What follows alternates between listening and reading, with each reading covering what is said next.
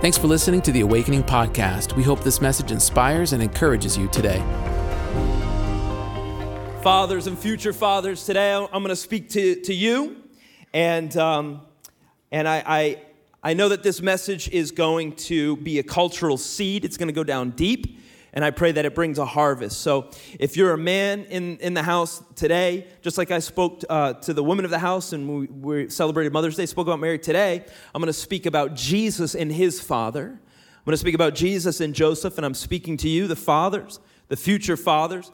And if you're a woman in this house that is searching for a good man, this is the kind of man that you should be searching for.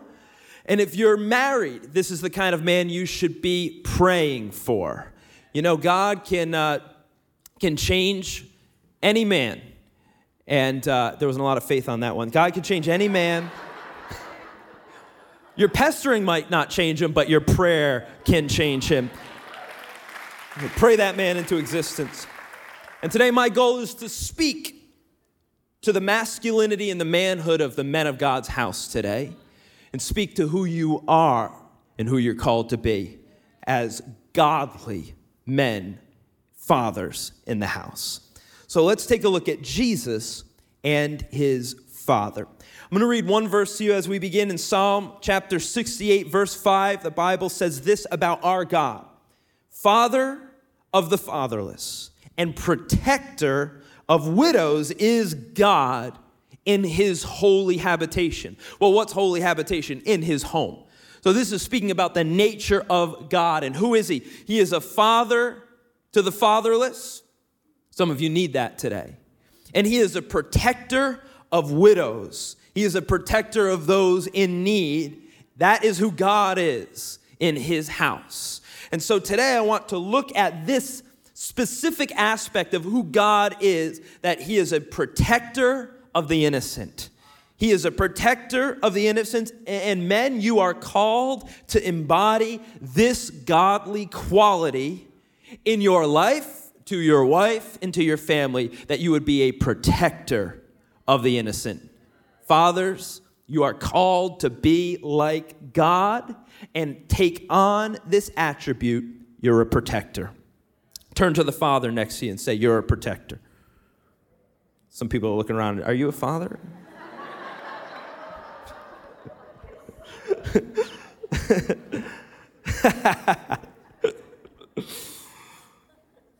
Turn to the man next to you. Say you're a protector. Make it easy. Today, my hope is to examine the relationship that Jesus had with his natural father, Joseph, on earth, to discern the roles and responsibility of godly fatherhood. Fathers that are called to be protectors. Let's pray together. God, right now we ask you to come and speak to us, God. God, we thank you that you have something to say and you have a family to build. And I pray even as I speak, Holy Spirit, will you come and speak? Lord, will you apply this message with grace?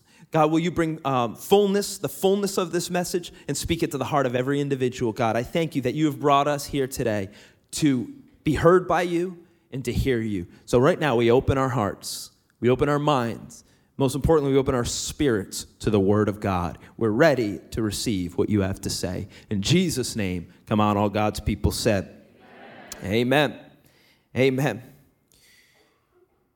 Fathers are absolutely essential to a functioning society. They are the core building block. They are the cornerstone. They are the primary component to a functional society. The only problem is right now we are entering into the great age of a fatherless society. And what happens is the inevitable. A fatherless society eventually becomes a functionless society. And many people can't figure out what's the core issue, but this is it.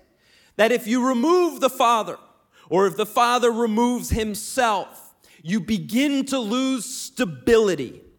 You begin to lose strength. You begin to lose a presence that is irreplaceable. Because see, the role of the father is irreplaceable by any other thing on earth. It is unique and it is divine.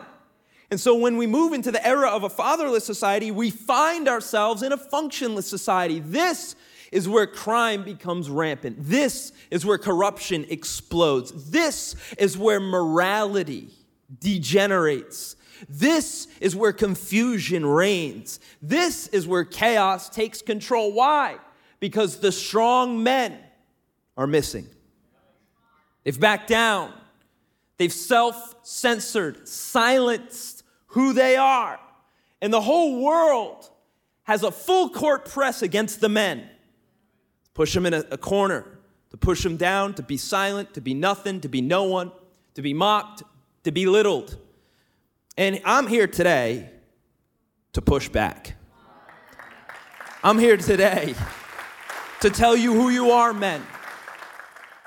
Now, some of you might be thinking, well, I'm a woman. Let me tell you, this is the most important sermon your man is ever going to hear.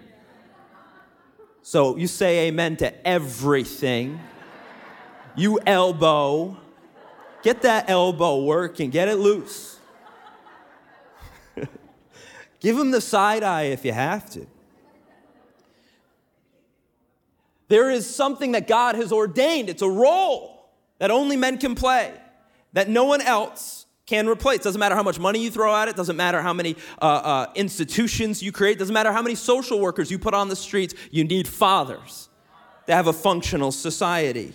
It's irreplaceable. Paul knew this, and he even said to the church, he says, look, you have many teachers, but few fathers.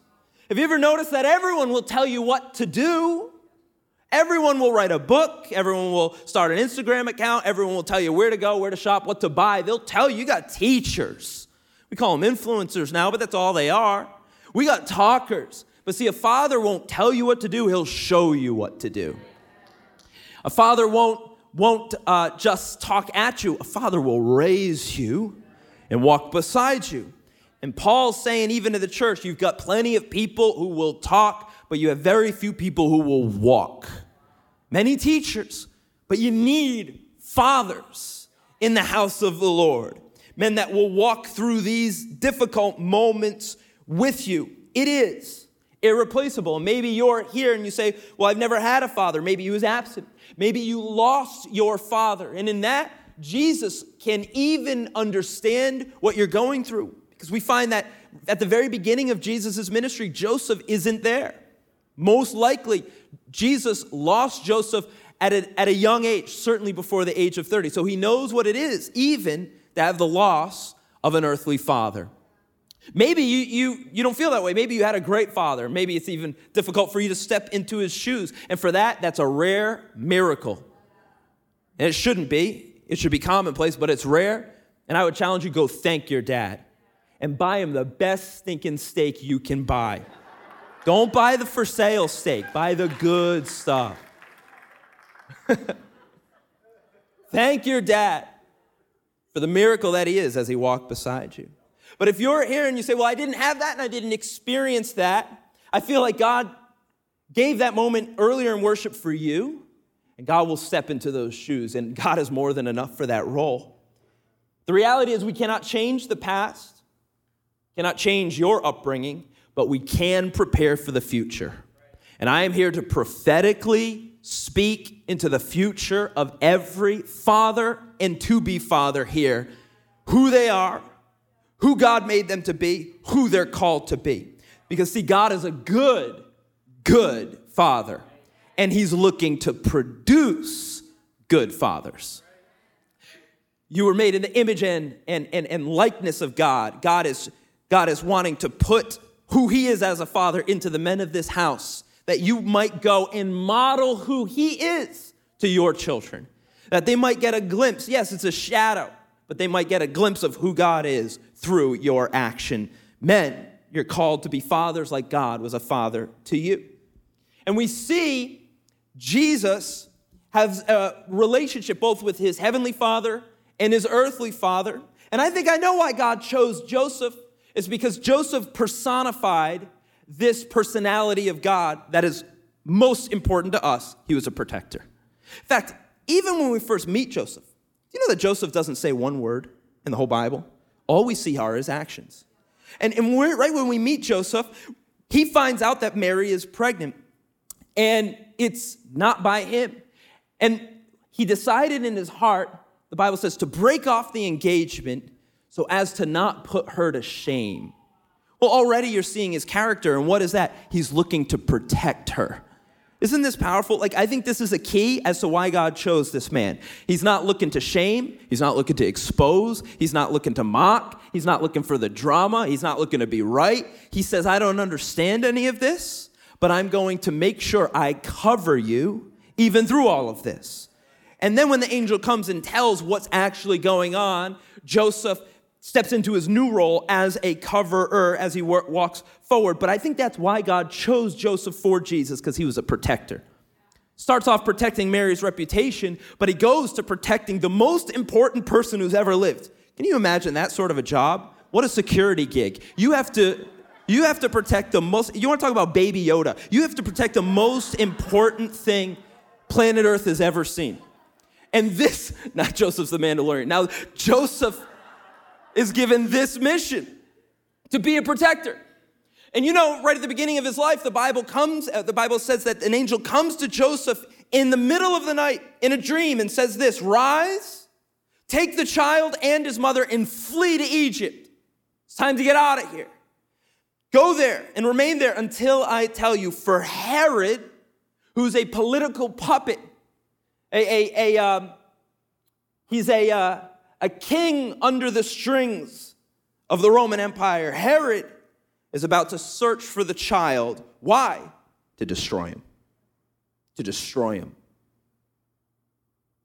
It is the primary responsibility of the Father to protect the innocents that God has entrusted to him. Rise and take your child far from here. Why? Because there's a spirit, there's a Herod that is rising up, that is seeking to destroy him. It didn't just say kill him, it said destroy him. It was trying to destroy Jesus and all that would come from Jesus. The calling, the outpouring, the grace, the mercy. That's what the enemy wants to cut off. That's why he is your adversary. He not only hates your life, he hates all that will come from your life. And so the enemy at a young age, before Jesus is even able to protect himself, he's coming after the innocence of the child. And the reality is that the goal of the enemy is the destruction of the innocence of your child. That's the goal of the enemy. His goal is the destruction of your children. He wants to seek and destroy your children's morality. He wants to seek and destroy your children's innocence. Seek and destroy your children physically, emotionally, spiritually. And you think, well, he wouldn't come after them when they're 2. Oh, he certainly would. That's always when Herod, Pharaoh, comes after them. You ever notice it's the government?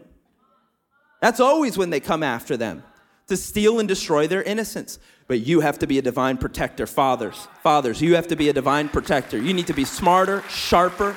You need to be involved. You need to cover. And you need to protect your children. You have to protect their spirit. You have to protect who they are. I even feel led to say this. Just because someone else is in a position of authority doesn't make them right. You are their father. Just because they're a doctor and they prescribe the light meth, or we'll call it Ritalin, doesn't make them right. You are the father. You have to be very careful with what your children are ingesting. Now I'm getting controversial. Get ready. This is just the beginning. Just buckle up. Look, I'm glad we got doctors, but you're dad. And you need to make sure you are heavily involved. You need to meet their teacher, and you need to look them right in the eye. Uncomfortable long handshake.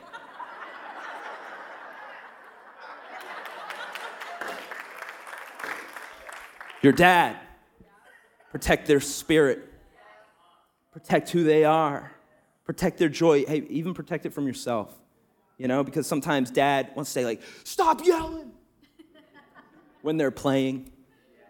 All right, I'll just preach to myself. So Jordan, and What are you doing? Do you have bowling balls up there? What's happening up there? You have to protect them. You have to protect them and not, and I don't even mean this physically, I mean this verbally, beat the joy, the love, the imagination out of them. God has given you the divine responsibility, hear me, to protect them from destruction. Because you can be alive and be destroyed. To protect their heart, to protect their love, to protect their joy, God has given you this job. And no one else. Hear me, no one else. Just this week, the White House released a statement speaking about children in our nation, and they said this phrase, they are all our children. No. They are my children. They are your children. They are not the government's children. You are the parent with the divine responsibility from God. You are the one that God has entrusted them to, not Herod, not Pharaoh, not anybody else. You, and you alone. Amen? And you don't ever have to be ashamed of that or wishy-washy on that. God gave them to you. If God wanted to give them to the government, he would have had them be made in a lab. In Wuhan, apparently. But no. That just came to me. God gave them to you. You were there at the conception, I hope. You were there at the delivery. You were there at the maturity.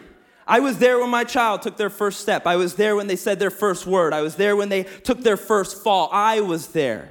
I was there. We have sacrificed to raise our children. The government has done nothing to deserve the right and honor to raise their children. It is you.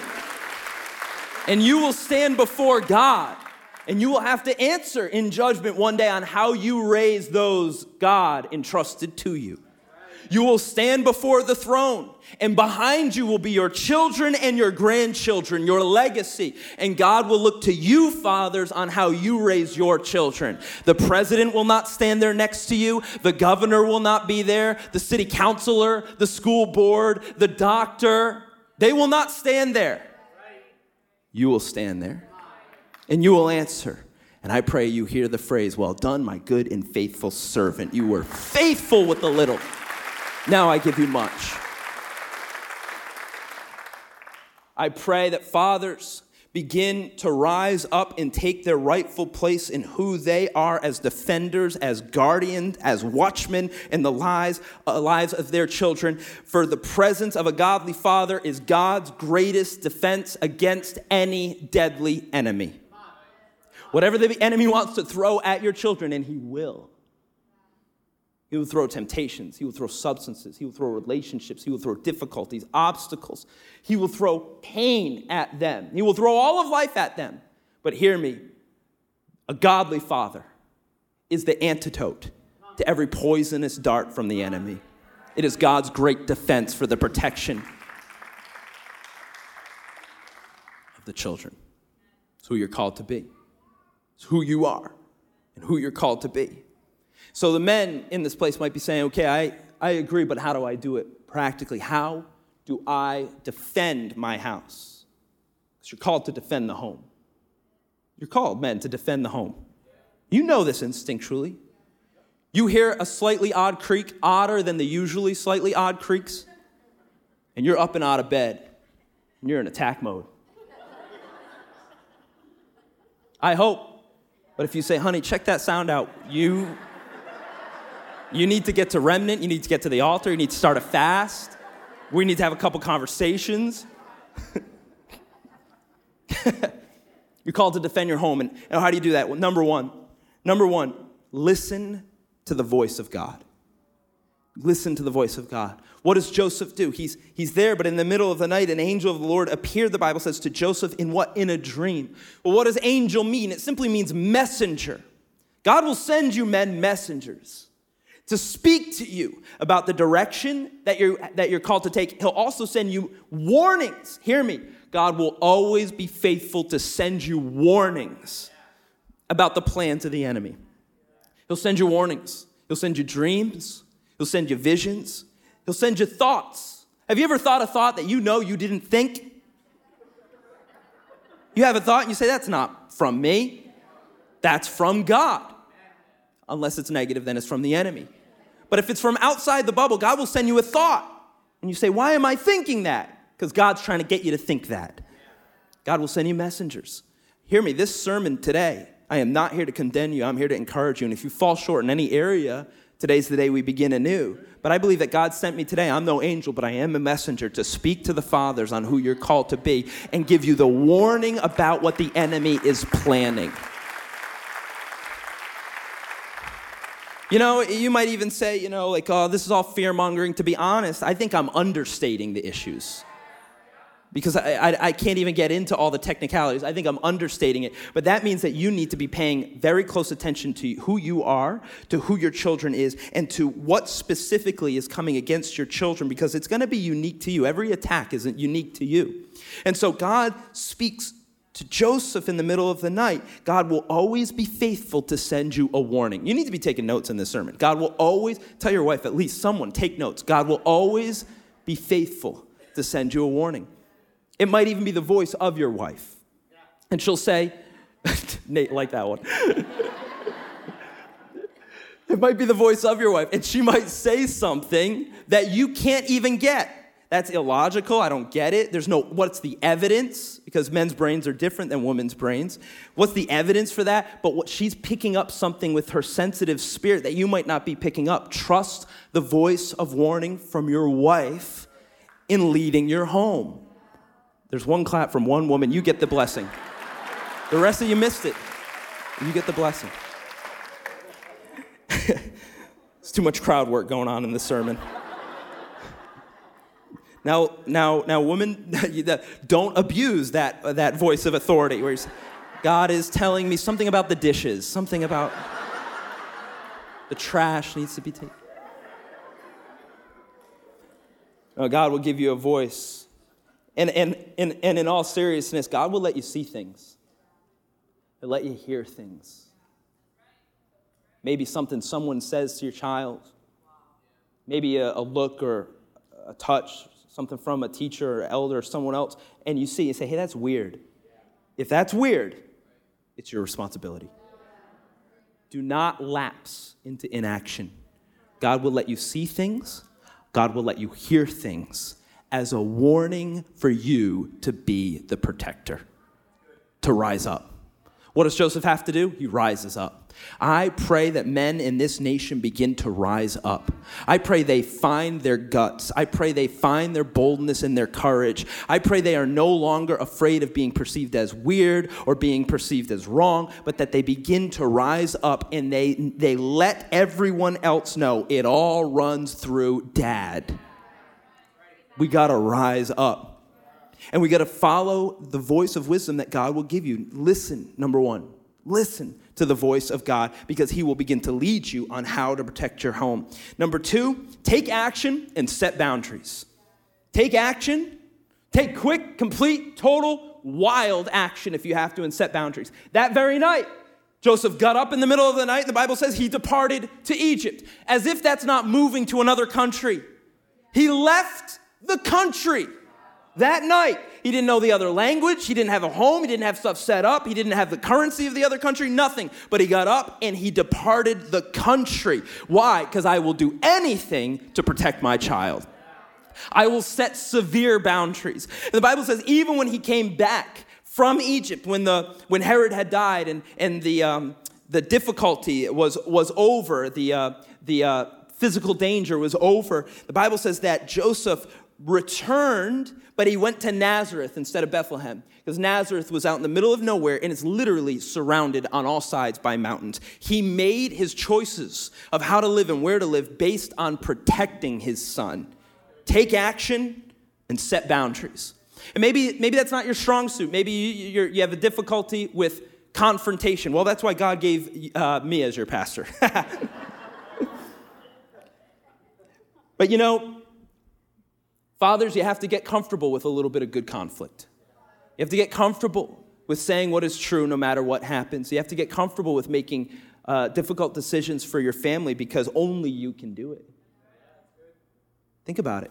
Joseph gets up, moves to Egypt, moves to Nazareth in the middle of nowhere, and begins to set boundaries. If you don't know how to set boundaries, I'm going to give you 3 simple steps within these 3 larger points. Step 1, how to set boundaries. You need to, hear me, fathers, withdraw from life-threatening situations. Now, you might say this is obvious, but I've pastored long enough to tell you this is not obvious. You have to withdraw your family, your children, from any life-threatening situation, spiritual or physical. Spiritual or physical. Whatever that looks like, please hear me, if that's your living situation. If you just live in a neighborhood you should not be living in, that is priority number 1, to get your kids into a place where it's safe. If you've got a neighbor that is not safe, you need to make some decisions. And you say, what? I'm going to move, they move. Pray, fast, and if they don't move, you move. I know this is getting extreme, but it's not as extreme as getting up in the middle of the night and moving to another country to protect your son. So until you hit that level, we're down here.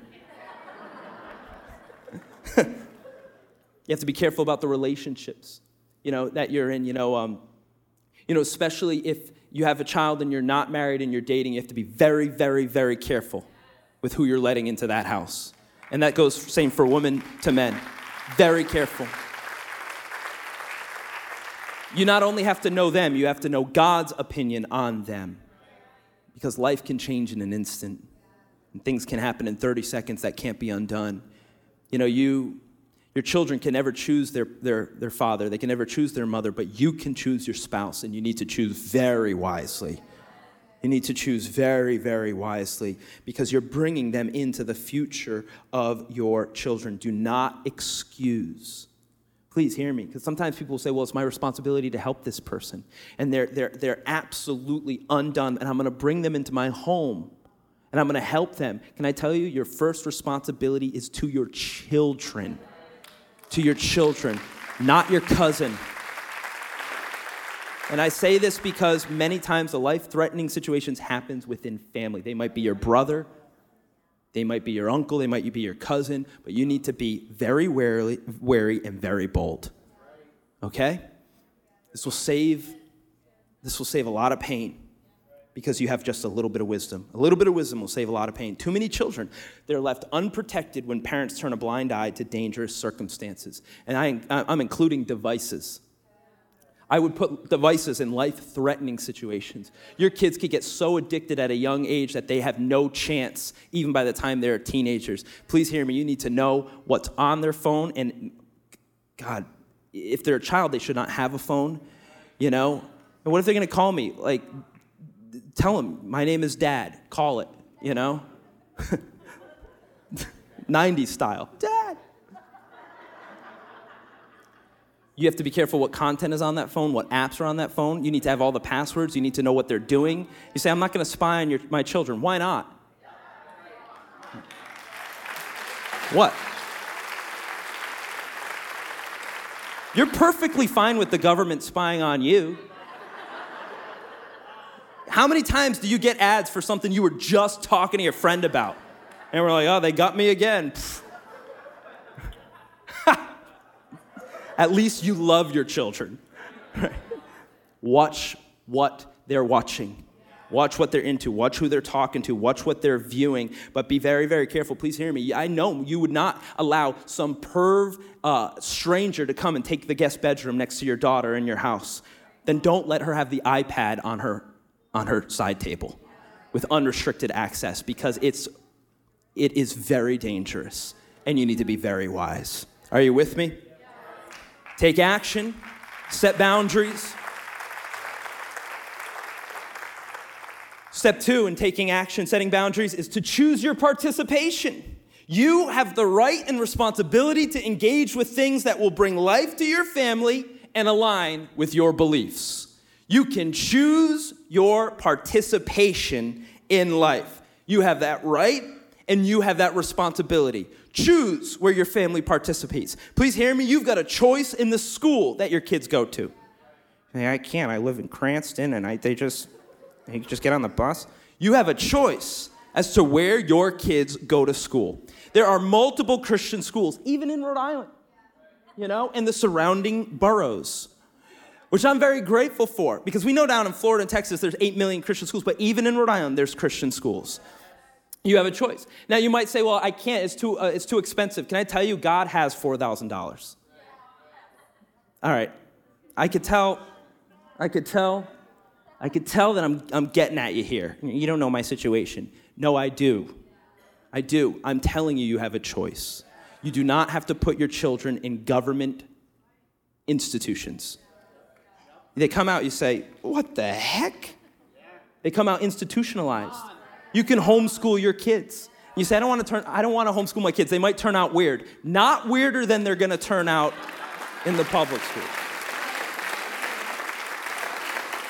I promise you.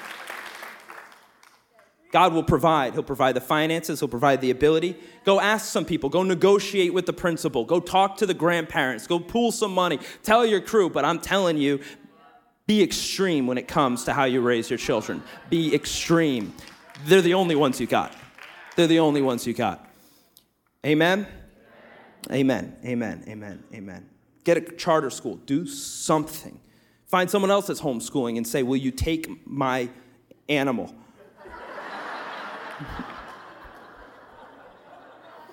What am I saying? I'm saying you have a choice in your participation.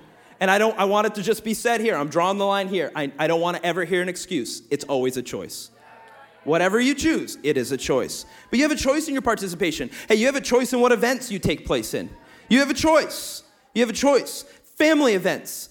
If you say, hey, that guy's there, they're not safe. They're not safe. I know they're not safe. And your mom might say, well, they're family. Yeah, well, they're unsafe. So I'm not coming to the barbecue. Now, you might say, but Jordan, that would blow my family up. It's going to blow up anyways. You're getting massive fights anyways. At least it's a fight worth having, and it's not a fight over the salsa. You have a choice in what family events you go to. You have a choice in I even want to say this. I even feel led, even in sleepovers. You don't have to let your kids sleep over and they say, Mom, please, Mom, everyone. I don't care. You know what happened at sleepovers. You came out all scarred from watching Saw. Mom and Dad are like, how was it? Good.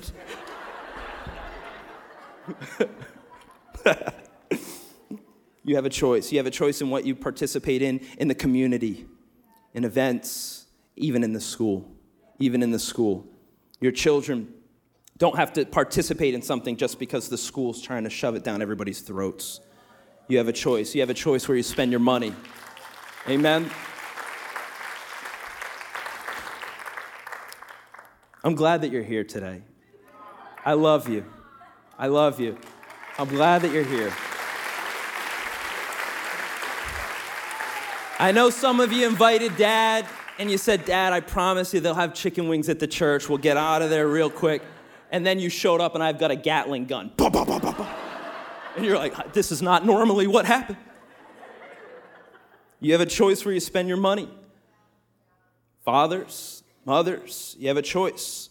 Your money is an expression of your values. Where you shop, the entertainment, what you watch, where you go. It's essentially putting your amen on it. And I'm not saying you can boycott everyone, and I'm not saying you have to, but I am saying you have a choice.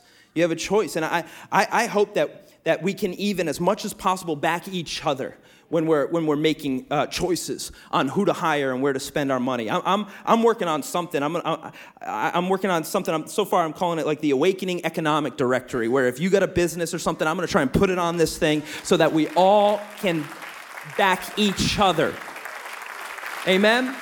And I hope if you're a business owner, you do the very best work. You're people of high moral character. And when we come to you, we're not going to ask for a discount because you prayed at the altar for me on Sunday. I'll pay you top dollar, give me top work, and we will finance each other. This is what the Jewish community has been doing for 2,000 years. But we're with each other. We're with each other.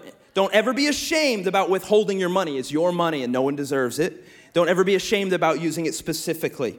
Amen? Do not be afraid about being different.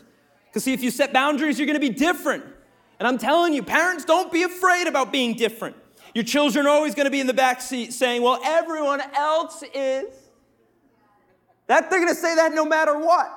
This is our response, me and Samantha, our response whenever our kids say, everyone else is watching, everyone else is going, we say, well, we're not like everyone else. And they get it now. It's like the mantra of this house. You know, Judah will say, well, everyone else. And I'll say, are you ready, Judah? Are you ready? We're not like everyone else. Come on, say it with your chest. We're not like everyone. I'm trying to get this kid to not be afraid to be different because he's going to need it. Amen? I want it to get into their mindset, into their psyche, that it's okay for you to be a leader. The step 3 in taking action, setting boundaries, is simply this: seek godly counsel. You don't have to do it on your own. 1 John 4 talks about testing the spirits, making sure you're in a place of discernment, you know, that you understand, okay, what are we watching? Where are we going? Who are we with? Seek godly counsel, parents, fathers. This is why Remnant is so important, not just because you'll learn at Remnant, but you'll be able to talk to other men at Remnant. You need someone that's a couple steps ahead of you. And you need someone whose marriage you want to emulate. Of course, nobody's perfect, but you're saying, you know what, if my marriage could sort of look like that, that would be good. You need to find some people that you want your family to sort of look like. My family could look like that. If my son could look like that. Can I propose to you that you find those people, seek them out, and ask them to go to lunch with you. And you pay for lunch. No halvesies. And while you're there, say, how did you do it? You've been married for 15 years. How did you do it? You've been married 25 years. How did you do it? You've been married 40 years. Your children they're teenagers, but they still love God. They're grown men, but they love God. How did you do it? What's essential? Begin to seek godly counsel. Begin to seek it out. Don't just try and figure it out. Seek it out. Invite seasoned Christians into your conversations. Hear me, because if you get experienced counsel, your kids don't have to be an experiment, right? You don't have to experiment on your kids. Well, let's see if this works. You can go to some parents and say, hey, what worked? What worked in the areas of discipline? What worked in the areas of their mind? What worked in the areas of transition in their lives? And when you get that, it will help you build godly boundaries. Are you with me, church? Are you with me? You got one more in you? I know this is a lot of content. Ironically, I cut this down a lot. But I want to give you one more overall point on how to be a godly protector. The first was to listen to the voice of God. The second was to take action, set boundaries. But the third is that you invest. And you invest your very best into your children. You invest your best. Look at what it says in the Bible about Jesus. It says, then he went down to Nazareth with them and was obedient to them. And Jesus grew in wisdom and in stature and in favor with God and men. It didn't happen without obedience to his parents and investment from his parents. Fathers, give your best to your children, not the rest. Not the rest, not the leftovers, not the I'm too tired, not the I worked all day, not that you don't know what I got on my plate, not that I'm frustrated. Give them your very best. The best of your time, the best of your energy, the best of your effort, the best of your mind, because they will be the most important investment you ever make. By far. I don't care what real estate deals you make, what clients you land, they will be the most important investment you ever make. I don't care what your 401k is or what your portfolios are, they will be the most important investment you ever make. And please hear me, you will have to sacrifice greatly to invest in their lives. In other words, they're not like a penny stock where you can throw $10 on it and hope it's good. They're not like a cryptocurrency that you put in $50 and you hope you get rich. No, your kids are going to take consistent, sacrificial investment. The parenting portfolio, that will be the only portfolio in your life that matters at the end. It doesn't matter how much wealth you have, that's true wealth. So invest your best. Invest your best. They're worth your investment. You know, like I think about, how much men work, and they should. Working on the business and working on their, what interests them, and how much money you'll even spend if you're into bow hunting, what you'll spend on bows, or how much money you'll put into, things that you love and everything, and that's all fine. But make sure the top item of your list is that you are investing into your children. Invest into their spirit, invest into their mind, and invest into their memories. Invest into their spirit because it's eternal. Invest into their mind because it's essential. And invest into their memories because it's foundational. Your identity, most of your identity is set upon your memories. Be intentional in those areas of your children's life. I don't want to lose you right now. I don't want to lose you. Are you with me? Because I think that this is very practical. Make sure your children have Bibles. Get them every comic book Bible you can find. Get them easy to read Bible. Get them storybooks about biblical characters. Invest as much as you can into cheesy Christian content. Get it in front of them. Get them in them. Please hear me. How much will they know about Spider-Man?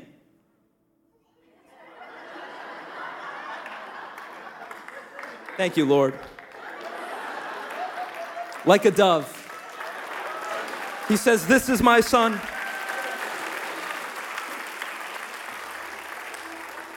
Do you know what that confetti is?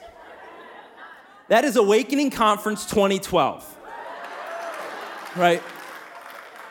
And it's because we got high-powered confetti machines that they didn't blow out. They blew straight up. And you know what I like about that? Pastor let us destroy this building. Do you know how much money I lost my first few Awakening Conference? I didn't make the budget back. Pastor invested. He invested into the youth of this house. I'm standing here because a dad invested. A father said, let's give our very best to our young people. Invest in their spirit. Invest in their mind. Amen? Invest in their memories. Amen? Thanks for listening to the Awakening Podcast. We hope this message has encouraged you. If you want to learn more about our church, visit us online at awakening.global. We'll see you soon.